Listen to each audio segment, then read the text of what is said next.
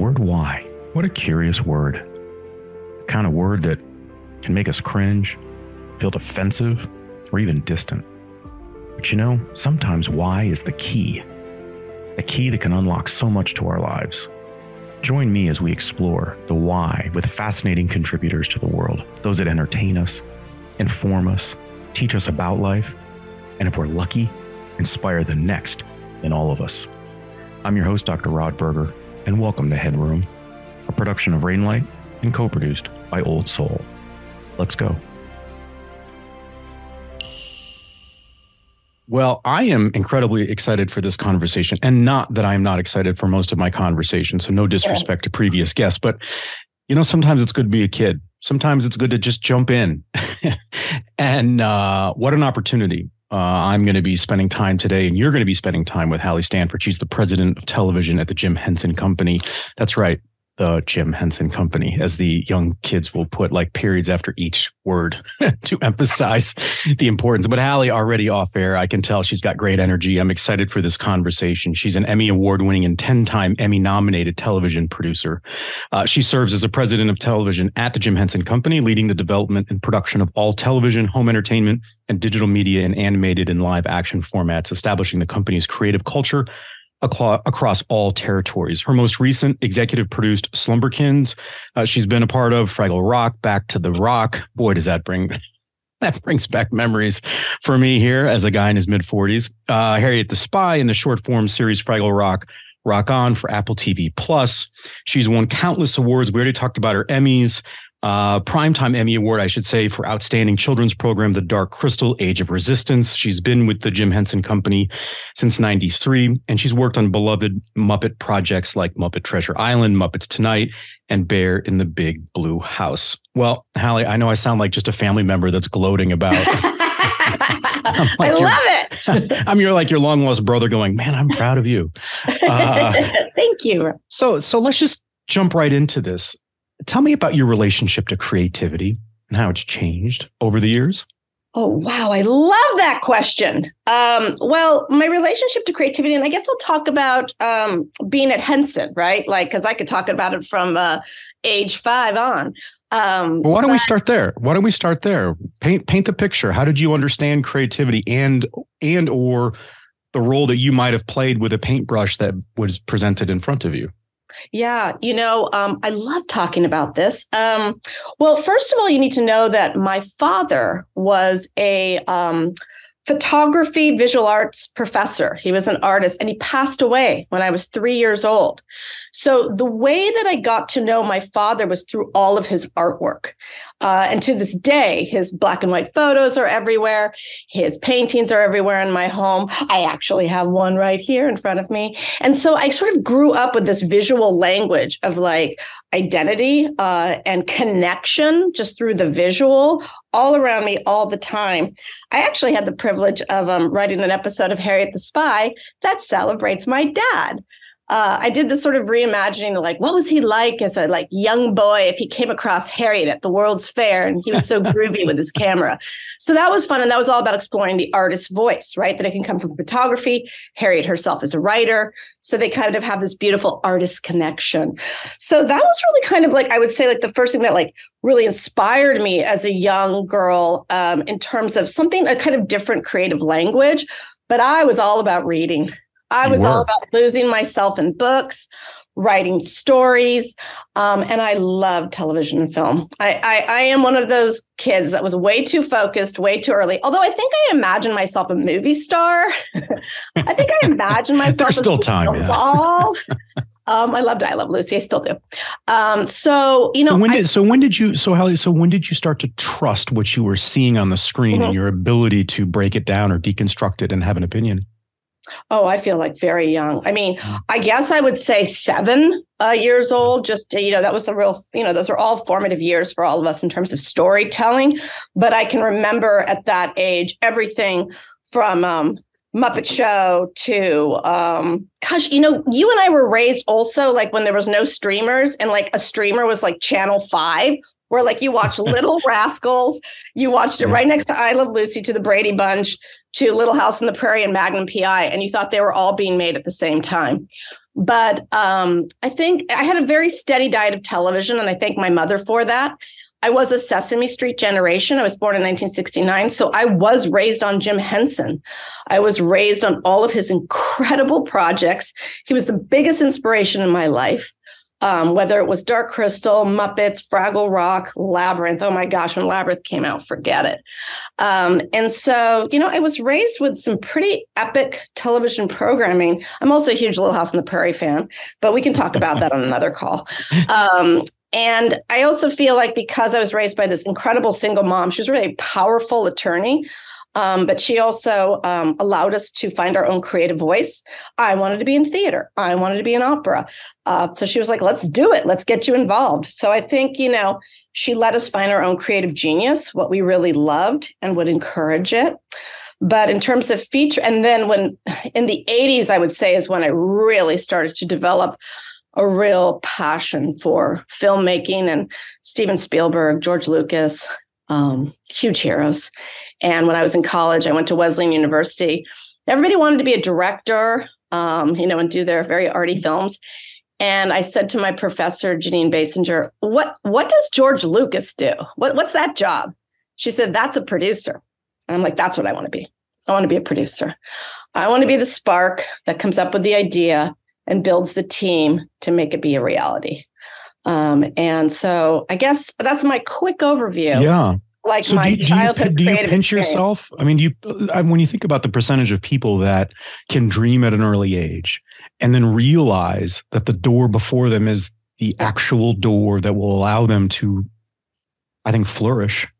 I don't know how many people can actually say that at their core when they lay down at night, right? I mean, they're just a select few that I think find that lane and grow and develop, right? And become even more than they could have originally thought. Do you pinch yourself? Oh, yeah, I definitely pinch myself every day. Sometimes, as I sit there and I work with Norman Reedus, my number one favorite star. I love The Walking Dead. I'm like, how am I working on this project right now? This is extraordinary and so exciting. So yes, I do pinch myself every day. And every day that I visit the Creature Shop, I'm just as excited as the first time I went in. That's my sense of you. It's almost as if, like, if I didn't know and I was playing dumb, which my wife might contend I'm pretty good at, I might think you just started your position at the Henson Company because of just that sort of raw excitement that says sort of, caution to the wind, I'm where I need to be. Yeah. And I'm very joyful. I love children's television and family programming. I mean, I it raised me, as I told you, when you just said that, like, not many people can, say that they've achieved it. But again, I will say that the stories that shaped me growing up, those characters and stars were doing just that. Right. So Kermit the Frog had a little banjo, and an agent pulled up next to him and said, you really should go to Hollywood and go and make people happy. And I'm telling you, I kept that as my mantra. I'm like, I am Kermit the Frog on my bicycle going to Hollywood to create rainbow connections. This is what I'm doing. So I had some pretty good role models, even if they were imaginary. And I think that's what, I know you want to talk about children's television. I think that's what gets me so excited about it. And the artists and creators and tastemakers I work with is that we can inspire that in a child. We can bring wonder and magic and kind of change their worlds forever. Help them find that creative genius like my mom did for me. So it's what does, motivate us. But I kind of was inspired. Dorothy did get to, she did get to the Emerald City. She did make it out. So one thing I love about kids programming and that age, and I have a 8 and 10-year-old, so they seem to be, I don't know, they think they're a little bit older than maybe that they are. But I love when it's good content, at least I'll speak from my perspective, there's vulnerabilities that play out that you can connect with. And you can be a mom or a dad or an aunt or uncle or a grandma or grandparent. You can watch it with them and still feel a connection because you were once that age and you understood the magic and the power of those moments. And I love that in children's programming when it's done well, that those moments are there for the taking in a really positive and exchange with the audience. Yeah, I love that you said that. And I'm excited for you to watch Fraggle Rock, Back to the Rock and Apple, because that was something that we really kept in mind, right? Like that adult experience and the fan experience. We had to sort of deliver the essence of Fraggle Rock, but also thinking about the parents as they're watching and feeling that child within them, and also feeling the parent within them, right? Like, oh, I could take that idea, that tool. We could have a conversation about that. We could have a conversation about echo chambers, or or bullying, right? And so we kind of try to deliver it up in both ways. And yeah, it does take a little vulnerability, takes pushing, and sometimes a little darkness, right? A little sadness, but that I think that kids want to see that triumph and that resilience of spirit. So yeah, Fraggle was the most recent show that really we got deep in those types of topics, and I think it was very successful. Do you think that we're putting too much on children's programming when we talk about responsibility, when we talk about what we should or shouldn't be presenting or teaching? It feels a little bit like it runs parallel to kind of what we're putting on education and saying, well, maybe you should or you shouldn't teach these different principles about growing up, and or that, well, you should be doing it for us, right? And so there are a lot, and it's not about a political conversation. It's just how that can impact the creative process in a world that is hyper polarizing and trying to understand what kids know, what they understand, what they're exposed to, especially in a world where they've got screens at their disposal and they're digital natives. How has the advent of technology in ways that you and I could never have imagined when we were growing up with the 4 or 5 channels, to your point, how does that impact the creative process? And at what point do you kind of say, look, we can't be everything to everybody? Yeah, you can't be everything to everybody. I approach it personally and creatively from a place of, what do kids need right now? What will they need 3 years from now? I always have to have out my fortune, my little fortune teller's ball, like what crystal ball, like what is coming up, and what do they need? And sometimes I have to be honest, I'll present shows to networks and we're probably 2 steps ahead of them and what they're thinking about. And so I remember we took out a show called Dot, which ended up being on Sprout and Hulu and the CBC. And she was a digital citizen, right? She was a little preschooler. It was based on Randy Zuckerberg's book. She was holding an iPad. She was like using technology as a means to celebrate her world. It was all very positive. When I took that project out, oh my goodness, I had so much network pushback. They were like, we can't have preschoolers having iPads. And I was like, but they're going to. So don't we want to bring them into this digital citizenship, teach them responsibility and ways to have meaningful experiences? I'll never forget it. They were like, no, we can't do that.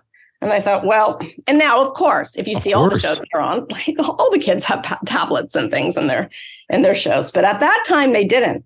And so I think that that's where we approach it from at Henson, where I approach it from what do kids need? Where's the curriculum evolving? Yeah. We work with a lot of creators.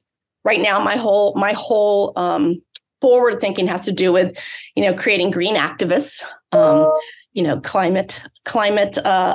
Earth adventures, planet Earth issues, but make it feel hopeful and actionable for kids.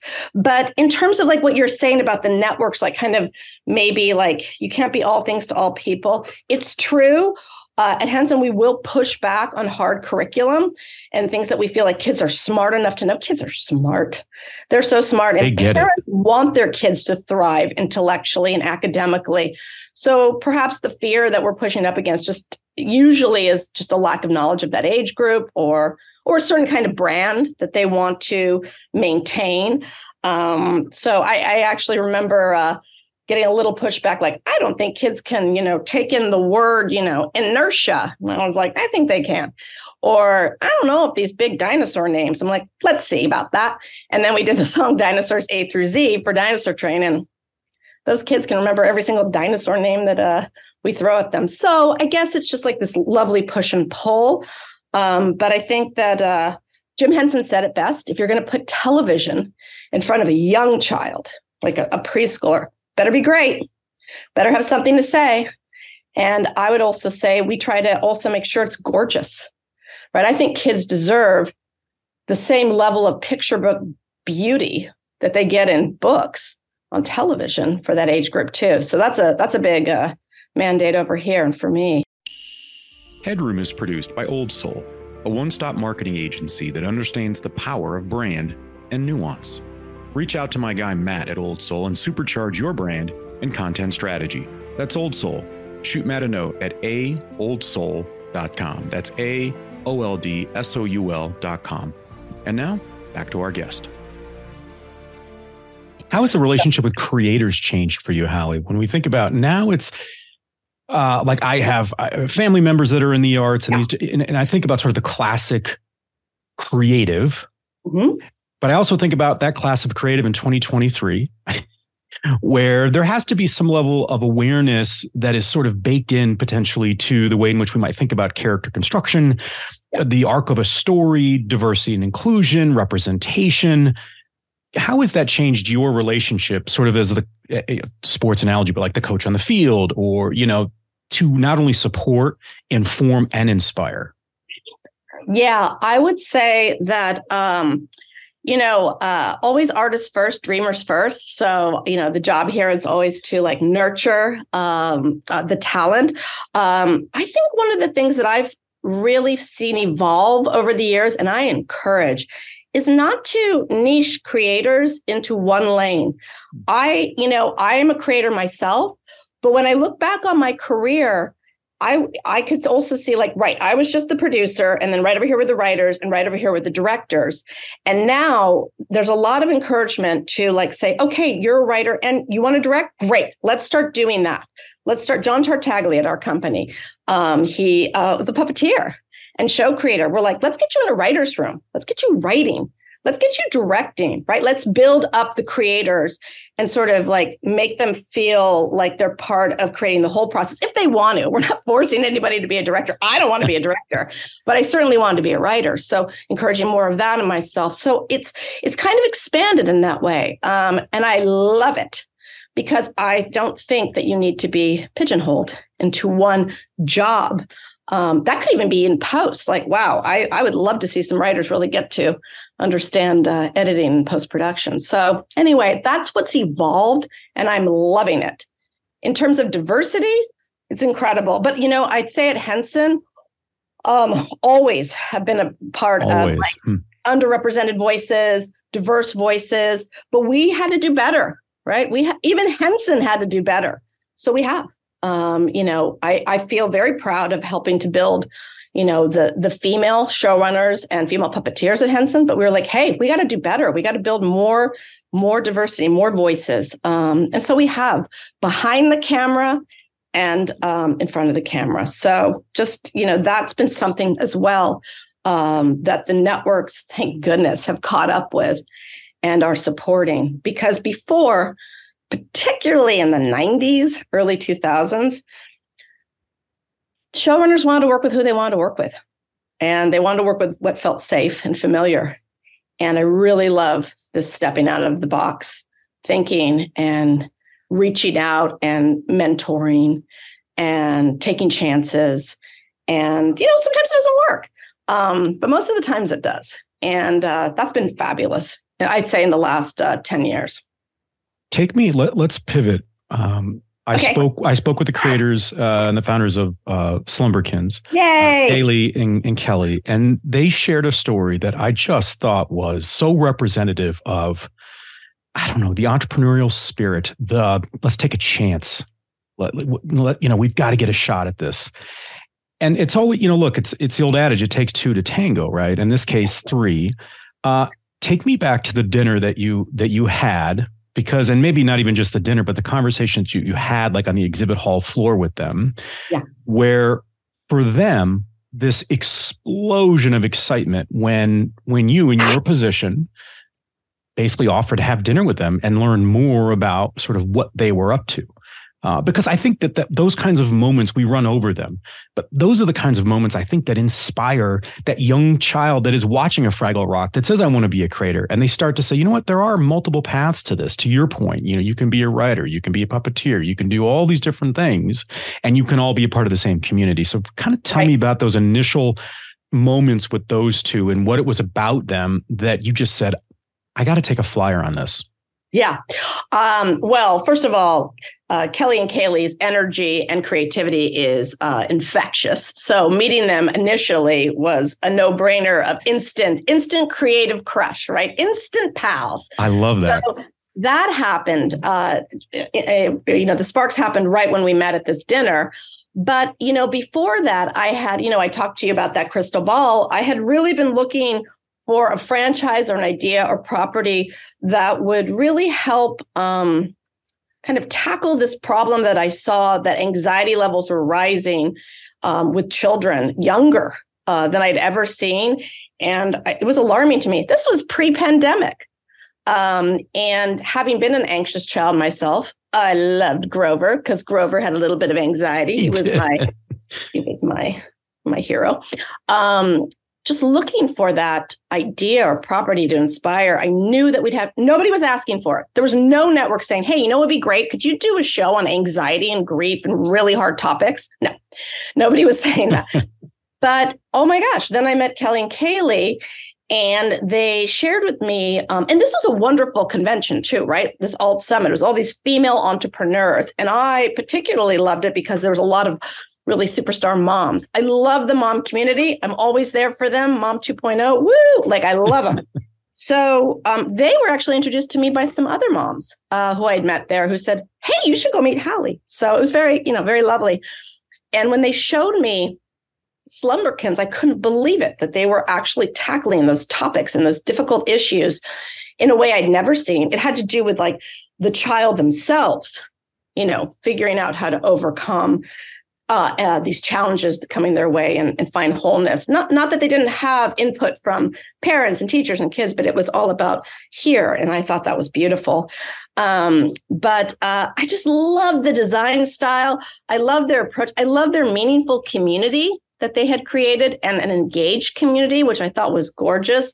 And most importantly, I felt that the property itself lended itself to puppetry. So here they had these therapy toys. They were beautifully designed. They were not puppet friendly yet, believe me, but I knew they could be. And I also know that the best medium to create engagement and intimacy is the medium of puppetry. So it just was like this perfect property. And they trusted me. I was excited about them. And we took little baby steps, but I brought on the A-team and I kept saying to them, what's your favorite show on TV? And they were like, we love Word Party, which we made. I'm like, let's get the showrunner, Alex Rockwell. What's your favorite soundscape? Ingrid Michaelson. Let's go get her. I can't believe we got her, by the way. But the show has magic, Slumberkins. So I feel like it brings in magical people. But that's what we did. We built the A-team, and then we developed this property. We also wanted to push the medium of that. Henson's always trying to push innovation visually. So we were like, wow, what if we took this beautiful the kind of background that they've alluded to in their books and really blow it out into a 2D world? So we did some tests.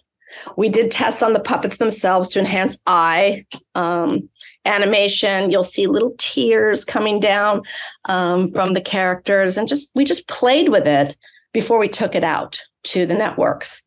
And not every network, responded, right? That's what happens. But Apple. So take me inside that meeting with Apple. What was it about that pitch? What do you think it was that caught their attention? Oh, I think that Tara Sorensen's a visionary. I think she saw the beauty in this project, what it could do for kids. Apple TV Plus, but Tara Sorensen herself is a real formidable tastemaker. And I think she saw that this could have a real deep impact in the lives of children and families. And it was a subject that it was clear needed handling. We presented research, right? We presented the research, we presented the facts, the data. And I think she was blown away. And I think she just loved Kelly and Kaylee, loved Alex Rockwell, loved Henson. It was just like this beautiful project.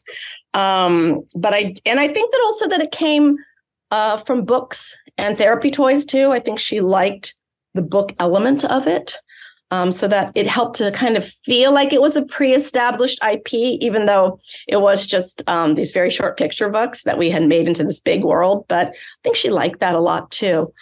And there's nothing like, having these entrepreneurial moms who had backgrounds in teaching. Yeah, the story is great. Family therapy, who just put all their hearts and souls into it. So, that so many reasons I couldn't say. You'll have to ask her, but I think it's all those things. So tell me, you've been referencing tastemakers. Yeah. So clarify for the audience what you mean, because you say it with fantastic conviction, and it feels like it's something that is really near and dear to you, is to surround yourself with tastemakers.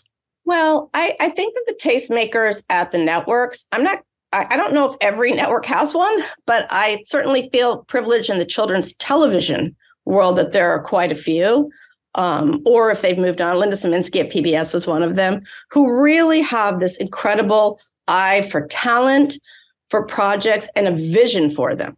So right now, it's very competitive in the market. It's very competitive. I'm competing against animation companies that can come in with a whole pilot already made, And so if you come in with an impression of a show and an executive can look at it and say, oh, I can see that. I don't need everything in front of me. I don't need 10 scripts. I don't need a pilot. I don't need all of this. I can see that. Then I feel like I put them in my tastemaker category. They're just a little bit more. They have a vision. They're not trying to check off data points. They're not going down a checklist. They're really, and they know what their brand is. It's not that they don't. It's just that they can see the possibilities. So I think that's what I mean. But otherwise, I'm referencing people at the networks or at the studios that can finance and help us make our shows. Let's close with this. What do you think the moral of your story and your relationship with success is? If you're not standing up, you're sitting down with a bunch of girls that maybe are my daughter's age that are 8. What's the moral of the story of this really enthusiastic female entrepreneur that is a professional dreamer, and we are all the better for it as audience members? I would say, to break it down, follow your bliss, trust your creative voice. It will make your dreams come true. That's what I would say to very young little girls, because I think sometimes you're told that there's a certain path to success, but I think a successful life creatively is following your bliss. And if you're at a place where it's not quite your vision, you're not in charge, right? And you're helping somebody else's dreams come true, that's meaningful too. But you can always, when you go home, work on your projects, work on your creativity, and make a difference in the world that way as well. That is a beautiful thing. That's what I would say to children. I wish people could see your face just as you were saying that, because you can just tell that it means something to you. This is not a part of some marketing slick or just sort of a political speak at all. This really means something to you. This is a 3-year-old that sadly lost her father, but is with him, it seems like, on a moment by moment basis in such a beautifully creative way. What a pleasure to spend some time with you, Halle Stanford. We want to thank Halle. She's the president of television at the Jim Henson Company. And if you've learned anything, dream big. The world is your oyster, and go check out the Jim Henson Company, all the wonderful things that they're doing, to include Slumberkins. I'm your host, Dr. Rod Berger.